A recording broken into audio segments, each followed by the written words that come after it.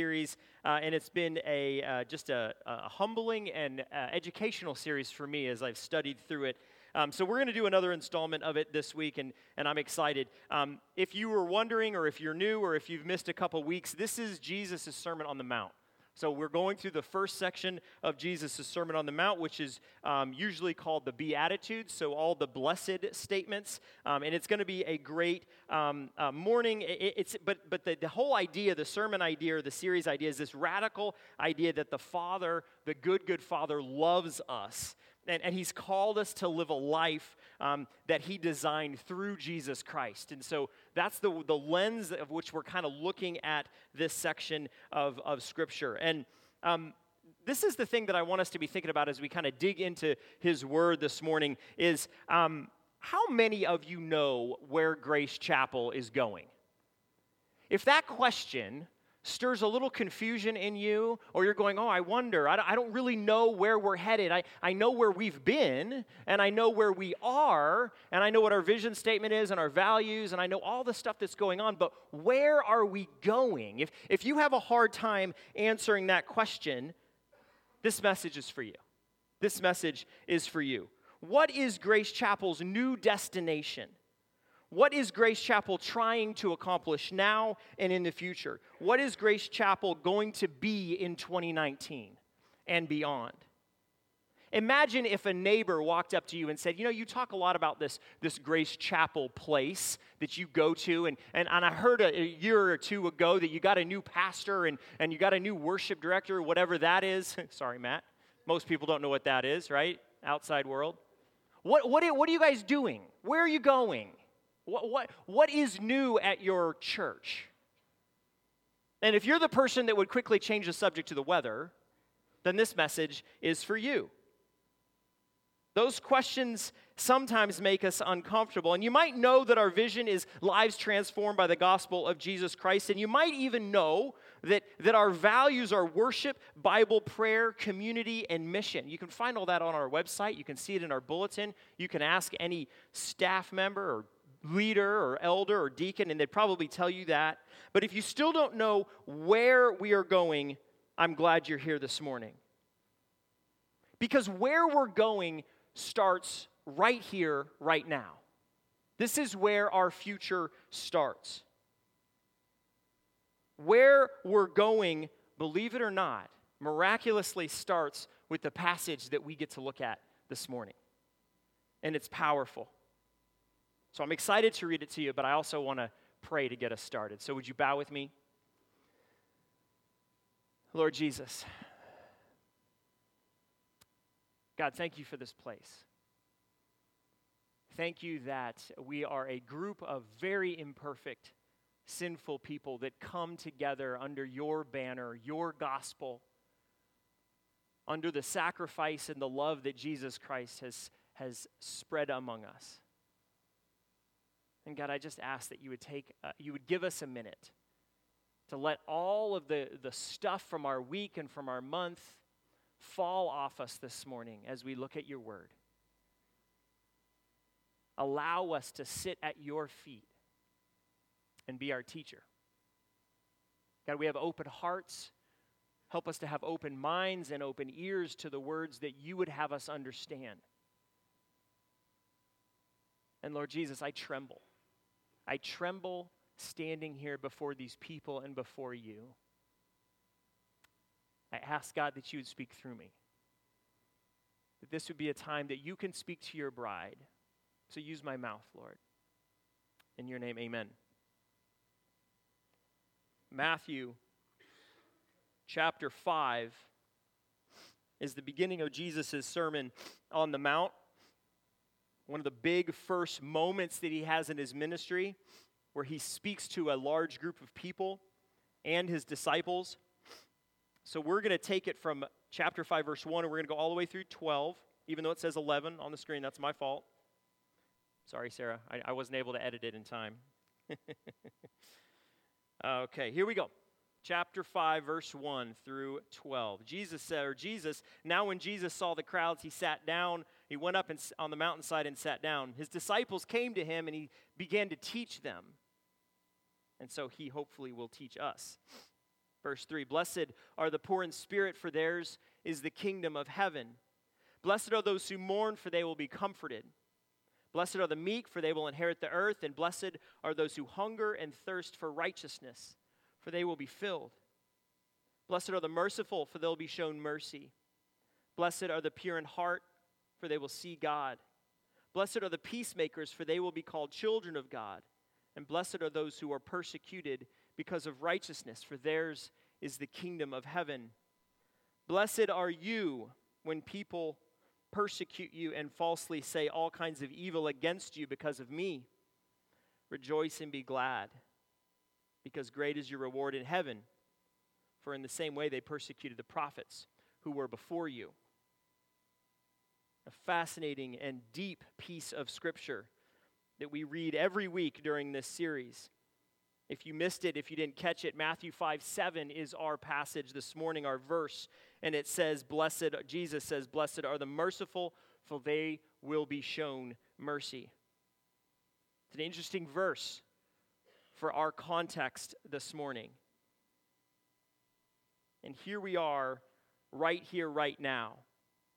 You might notice that you don't have statements in your bulletin, you have gaps.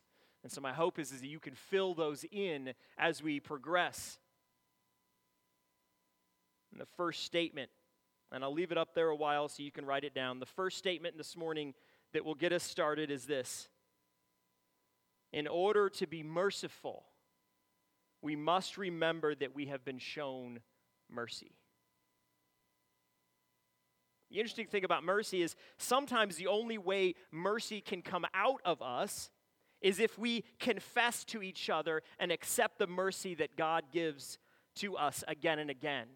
And you might say, well, Joshua, what do you mean by confess? Because if you could just accept the mercy God gave you, why do you have to confess? Well, here's the thing about confession and repentance among believers is that it has this really, really good way of bringing you right back to where you were when you first accepted Jesus as your Savior. You see, when you repent or when you confess the things that you've done or are doing wrong, it makes you remember that Jesus extended mercy to you before you even knew who he was. And it brings you back to that moment of complete and utter humility. You need him. You are imperfect without him. You have to have him in your life in order to really grasp what mercy is and how to extend it. Sometimes offering mercy starts with repentance. And so I'm going to start us off this morning. There have been times in this year and in last year, since I started, that I confess to you, I have led with my head instead of my faith. And you say, well, that doesn't sound like much of a confession. What do you mean? What I mean is sometimes I've interacted with you all as an expert, as someone who's done this before, who's someone who's got the answers, who's someone who can see an issue and know immediately what the fix is because I've got a good head and I know what needs to be done. And if that doesn't sound that bad to you, this is the way it plays out as a leader and as a pastor. When you lead with your head, your expertise instead of your faith. See, when you lead with your expertise, you assume you're right just because of the position you hold. And I confess to you that I've done that. I've assumed I'm right because of the position I hold. Sometimes I've jumped to conclusions instead of listening first, praying second, and speaking third. I've made poor decisions because of that. And sometimes if I had just taken a moment to pause and say, Jesus, what are you trying to tell me in this situation? My outcome and my response would have been much, much different than it was. I hope and pray that you'll forgive me and continue to forgive me because you know and I know I'm as imperfect as the next guy, right? and I will be imperfect until the bitter end. Unfortunately, that is the life that we are living. If you follow me, you will constantly be reminded that none of us are perfect and that I especially need mercy. And if you spend any time with me at all, you know that's true.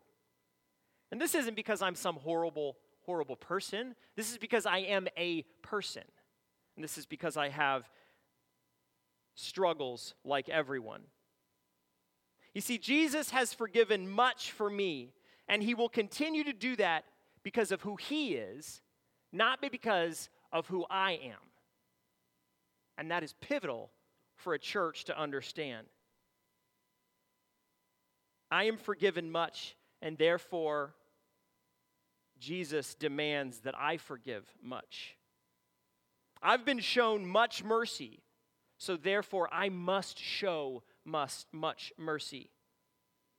When I come across people that require mercy, I will remember, or I will try really, really hard to remember that mercy was shown me first. So I ask you to forgive me as your leader. Show me mercy. Walk with me on this journey, and I will try to do the same for you.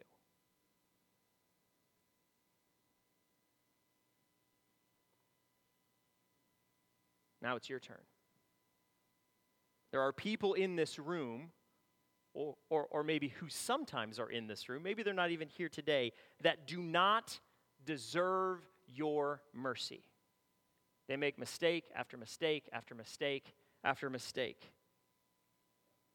I can tell you that I don't deserve your mercy. I don't deserve it. I can tell you that I covet it every day, but I don't deserve it. Deserving isn't the point according to Jesus in this passage. We're not talking about people that deserve mercy. Remember, the mercy that you have been shown, and go extend that mercy to those around you. Even if that one guy has said that one thing behind your back that really, really hurts. I hope you do this. I hope you do this for my sake, because I need it. I hope you do it for your sake, because you will be so much better off if you do. I hope you do it for the sake of the person that you're extending mercy to, because they desperately need it, even though they don't deserve it. But maybe most of all, I hope you do this for the sake of us. For the sake of this church, this body, this group of believers. You see, the more we repent and extend mercy, the clearer our future becomes. However, the opposite is true. The less we extend mercy, the less we repent, the less we extend mercy, the foggier and hazier our future becomes. Because soon, we will be so frustrated with each other for the wounds that we bear that the only thing that we will be focused on is survival, not the future that God has for us. And here's the hardest part to swallow. And you go, oh my gosh, what you just said was really hard. No. It gets a little harder to swallow. I really want this verse to have a different tense. Did you catch the verse? See, I want this verse to say, blessed are the merciful because they were shown mercy. And that's true. Everybody that has put their faith in Jesus Christ has been shown mercy. But that's not what Jesus said.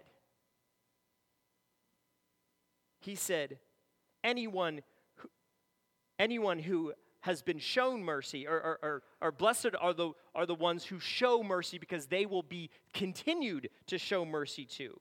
The point of the passage is that if we want mercy to continue, we must offer mercy.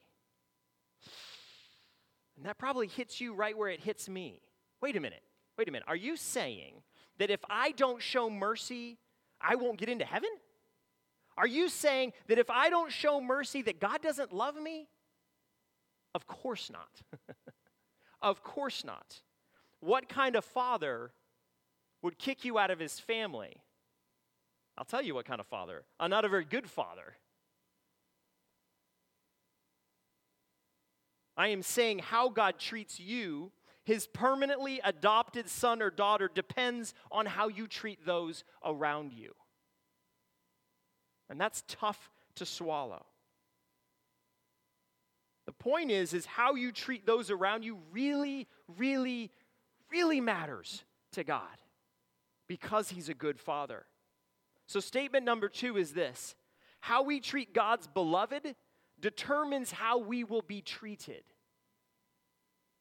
You see, God does not take kindly to anyone who mistreats his children. Think about it. He's a good father. And it's safe to say that he's a huge fan of people that treat his family well. And you don't have to look very far in Scripture to find this concept. Jesus speaks about it all the time. Just take a couple of verses, forward in chapter 5. You'll see that Jesus is talking about the fact that God is a father and he's a good father. And if he's a good father, what kind of father would let his son or daughter get mistreated by someone?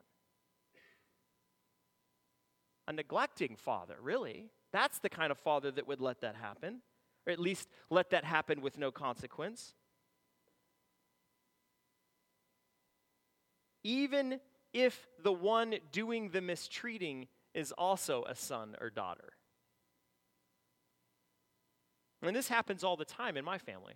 I don't know about your family, but sometimes my wonderful daughter, she's sitting right here, mistreats my son. And what's my response? Ha! You mistreated him? Get out. Of course not. I wrap my arms around her and I go, honey, you can do better than that. He's your son. He's your brother. Be kind. Be caring. And she tries it again. And I coach her again. And she tries it again. And I coach her again. And the reverse is also true. My son mistreats my daughter. What kind of father would just go, hey, it's okay. You're still my son. I'm not going to deal with that. No. That's not the way the father works. He gets involved. He disciplines gently at first. And if you don't listen, he disciplines a little harder. And if you don't listen, he disciplines a little harder. You see, the hope and the goal and the passion of our Father is that we would listen to him and that we would make progress and that we would grow in this and we would be like him. I think we have this weird misunderstanding in the body, in the church, that we can just kind of treat each other however we want because God loves me and it's fine. And he does love you, but he wants you to grow. And if this idea doesn't make you think twice about how you treat your fellow brothers and sisters, I'm not sure what will. It sends me kind of quaking to the bottom of my feet. And I bet you're thinking right now what I'm thinking. Well, what the heck does mercy look like? Let's figure that out, right? Let's figure out what mercy looks like. I'm glad we're thinking all the same thing. Let's talk about that. Who do we know that's really good at mercy? Your dad, your mom, your great uncle, your weird uncle that only comes to Thanksgiving? Who does mercy well in your family? And maybe you're in a situation where you don't know. You can't think of one person that does mercy well in your family. I know a guy who does it really well. In fact, he wrote the literal book on mercy. His name is Jesus. He wrote the book on mercy. And you think about the way Jesus treated people. And you say, well, if he's treating people with mercy, what does mercy look like? Does it look like he didn't ever disagree with anybody? Of course not. He vehemently disagreed with people. Take the clearing of the temple, Matthew 21, Luke 11, Mark 11, Luke 19, and John 2. It's in the scripture. He disagreed so passionately about what was going on in the temple that he cleared it aggressively and angrily. He disagreed. So treating people with mercy does not mean you just don't disagree. It doesn't mean that you just put up a fake wall and everything is fine and it doesn't really matter what you do because I'm going to be cool. We're not going to ever talk. So what does it mean to be merciful? Did he just disagree with some people and then not associate with them anymore? Did he just kind of divorce them out of his life and just say, you know what, we disagreed. I'm not going to deal with you anymore? Or did he associate with those he disagreed with? We always get this picture of Jesus hanging out with the sinners and the low lifes and the people that society rejected, and he did that. He associated with them, but he also associated with the people that didn't think they needed him. He associated with all kinds of people. In fact, it's safe to say he associated with sinners. Jesus associated with sinners. Whether they understood themselves to be sinners or not, Jesus associated with them. He would get into an argument with the Pharisee in the temple, and then he would go to dinner with him that night.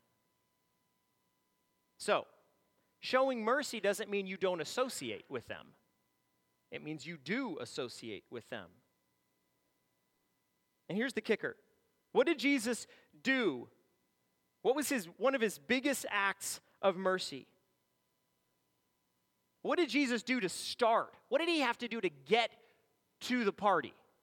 We know he was at the party. What did he do to get to the party? Just to start hanging out with sinners, whether they knew they were sinners or not.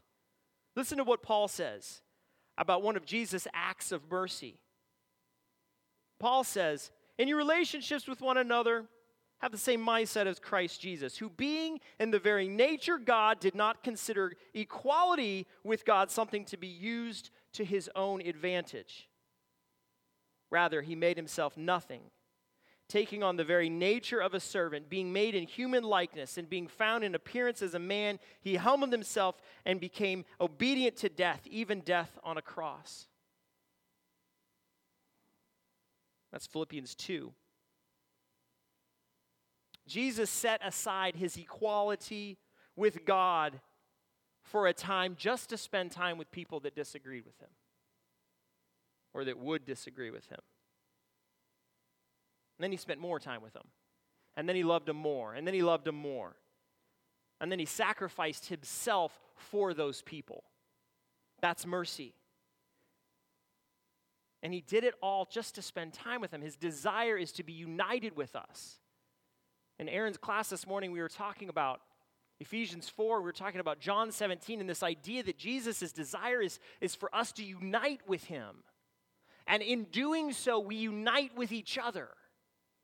And the crazy thing is when we do that, we show the world who God is.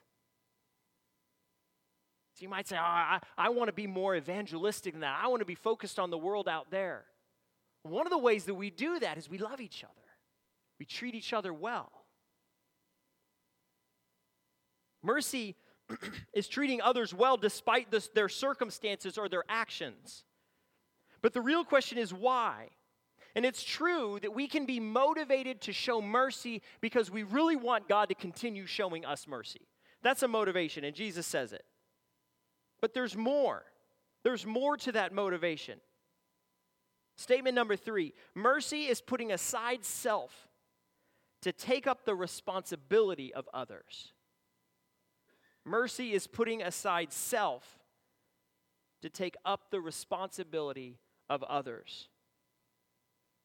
Yes, I know they don't deserve it. Even that person.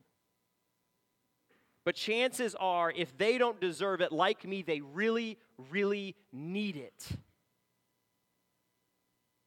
Taking up the mantle of communal responsibility is a noble task, and it is required of us, of Grace Chapel, if we are going to go forward in the direction that the Father wants of us. We have to care about how we treat each other if we want to move forward in the direction that He wants us to.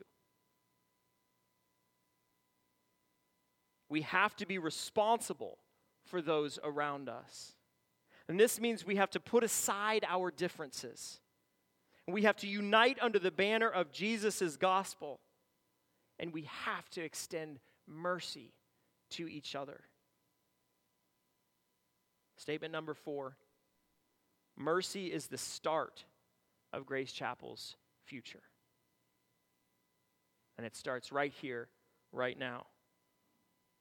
See, we cannot move forward until we remember that repentance is part of our DNA. We cannot move forward for what God has for us unless we take seriously how we treat each other and what we say about each other and what we say in private about each other. And here's a good rule of thumb, in case you're wondering. A good rule of thumb. If you wouldn't say it with them in the room, just don't say it at all. Just don't say it at all. The future of Grace Chapel is in jeopardy if we think how we treat and what we say about one another isn't of utmost importance. So back to our question. Where's Grace Chapel going? Where are we going? What does the future look like? What are we aiming for? We know that along the way, our lives will be transformed by the gospel of Jesus Christ. That's our vision statement, right? And we know we hold to our values of worship, prayer, mission, Bible, and community. But those things, as amazing as they are not our destination. Those are things we do along the way. The destination is something else. Some have thought and said that Josh and the leadership care more about Sunday morning than they care about anything else. I have no interest of being a Sunday morning show. Although excellence in worship should be a huge value to us. Others have theorized that I don't care about those that are here because I focus so much on those that are coming or have yet to come. And I have no interest in being a seeker-friendly church, if that's the definition that you give that. Although newcomers in our midst must be welcomed with open arms. And some have even said Josh just wants to be like the church that's down over there on exit 10. You know the one we're talking about. And this is even laughable because not only do I have no interest in becoming a mega church, I'm really, really bad at it. Just look around, right?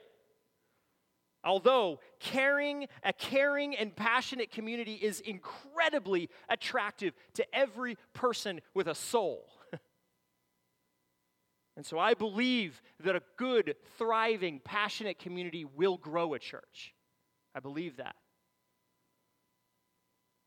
No, the place we're going is of intimate community that's driven by God's desire. That's the place that we're going. One direction, our direction, is a thriving, growing community that holds the gospel as our compass and Jesus as our guide. That's where we're going. And we will become a community who first and foremost bears each other's burdens with mercy in our actions. Who secondly worships with passion in our voices. And third, who prays with faith in our hearts.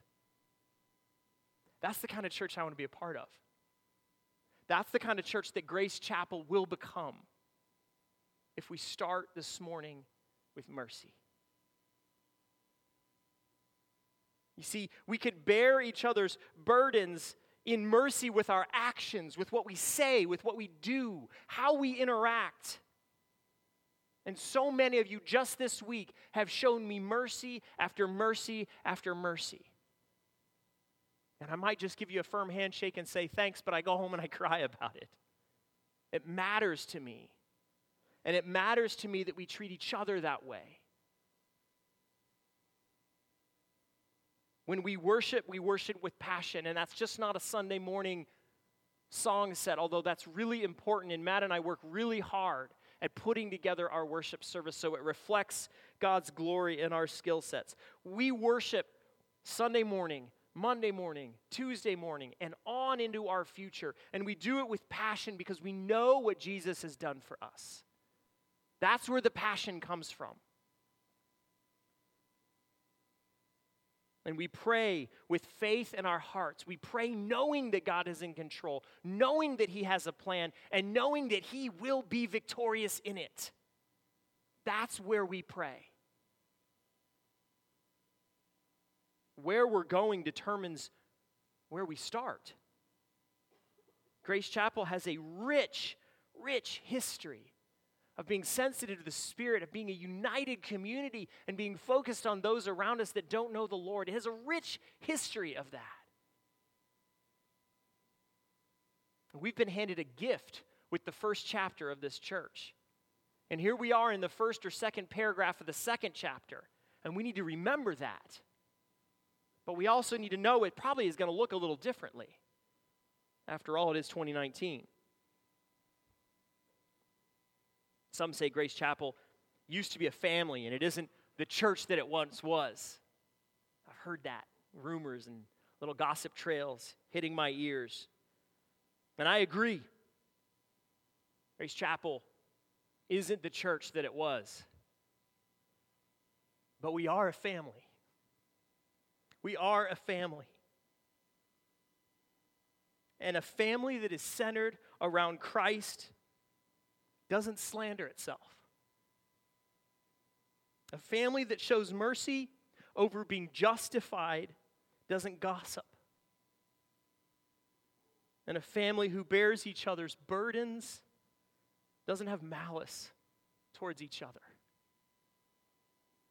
We have to start with mercy.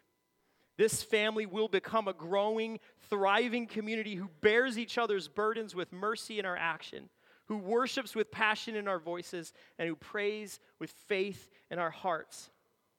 This family doesn't quit. It doesn't walk out. It doesn't give up. This family will know, value, and love each other and the newcomer. And this family will work really, really hard towards unity. And that means putting aside our differences, our preferences, or us being right. That's the place God has given me a vision for and a passion for. And that's where we're headed, if you'll follow me. So where are we going? That's where we're going. That's where we're going. And you might be going, oh my gosh, how am I going to articulate this when my neighbor asks me, right? How do I say that? I'm glad you asked that question. We have a theme verse for 2019. This is the verse that will remind you of where we're going and how to get there. This passage perfectly describes Grace Chapel's direction, and I hope you write it down. I hope you memorize it. I hope you refer to it often. I hope you ask Crystal to put a tattoo on it on your forehead. Do whatever it takes. This is important. This family will become what Paul describes in Colossians 3:12. Listen to what he says. Therefore, Grace Chapel, as God's chosen people, holy and dearly loved, clothe yourselves with compassion, kindness, humility, gentleness, and patience. Bear with each other. Forgive one another. If any of you have a grievance against someone, forgive as the Lord forgave you. And over all these virtues, put on love, which binds them all together in perfect unity.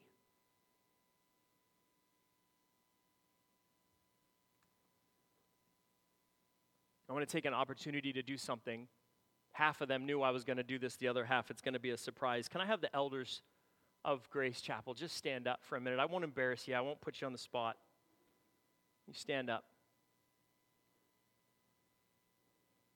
This is our elder board. This is Kevin, Chris, Tom, R.A., Jim, Phil, Andy, Jake, and me. Now, our hope and our desire is to interact with you. You guys can sit down. Thank you. Our hope and our desire is to interact with you, and you would be a fool if you think we do this perfectly. We do not. And half the time we sit in our meetings and we argue about how to do it better. But we love you. We love you deeply. And even though we're flawed, we're trying to come up with way after new way to connect with you. And you might be saying, well, I've been going to this church for 10 years and I didn't know they were my elders. I'm sorry. I'm sorry. And we're sorry. But we're trying to fix it. So we do silly things like we try to show up and greet you at the door. We get up here and we pray over the service. Our elders have a list of people that recently we have decided to do this. We are going to call you and we're going to have really awkward conversations with you around 5 o'clock at night. And we're going to say, hi, I'm your elder. How's it going? And it's awkward and it's weird, and I know, but we're trying. We're trying to connect with you. We want to hear how you're doing. We want to know how we can pray for you. We want to know what you're afraid of. We want to know what you're excited about. We want to know what you think of the vision and the future of Grace Chapel. Do you have any ideas? We're the first group of men to say, yes, we're going to screw this up over and over and over, but we ask that you give us mercy. And it's going to take some elders longer to get through their list than other elders because that's just the way things work. And if you might go, well, I don't know if I'm on that list, I can help you with that. We pray once a month for you. And there's a whole group of prayer requests that are confidential and private. And we bear those burdens for you, and we pray for you. And there's another group of prayer requests that are public that everybody knows about, and we pray for those as well. And we're figuring this out as we go, and we are learning, and we're growing, and we're being strengthened by the Spirit in this. So we want to know, if you have a problem, we want to be the first to know. Call us up. Shoot us an email. Our email addresses are on the website. But even better yet, come to us. Grab us. Say, hey, I want to talk. You got a praise report? Something awesome has happened in your life or in your family? We want to know about it. We want to celebrate with you. Need somebody to pray over you with authority and with passion? That's what your elders do. They pray over you. Come to us. If you have an idea that you think would help Grace Chapel, of course we want to be the first to know. And we, in turn, are trying to connect with you.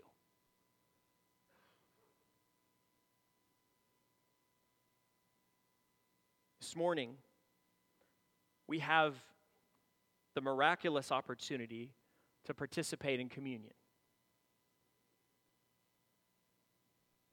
And this marks the first step into our future together in becoming the community that bears each other's burdens, worships passionately, and prays with faith in our hearts.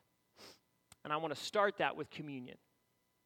Because by taking communion, you're saying, I remember Jesus' sacrifice, and I thank him for it, and this is a moment I have to participate in this ceremony until he comes back. This is an act of mercy.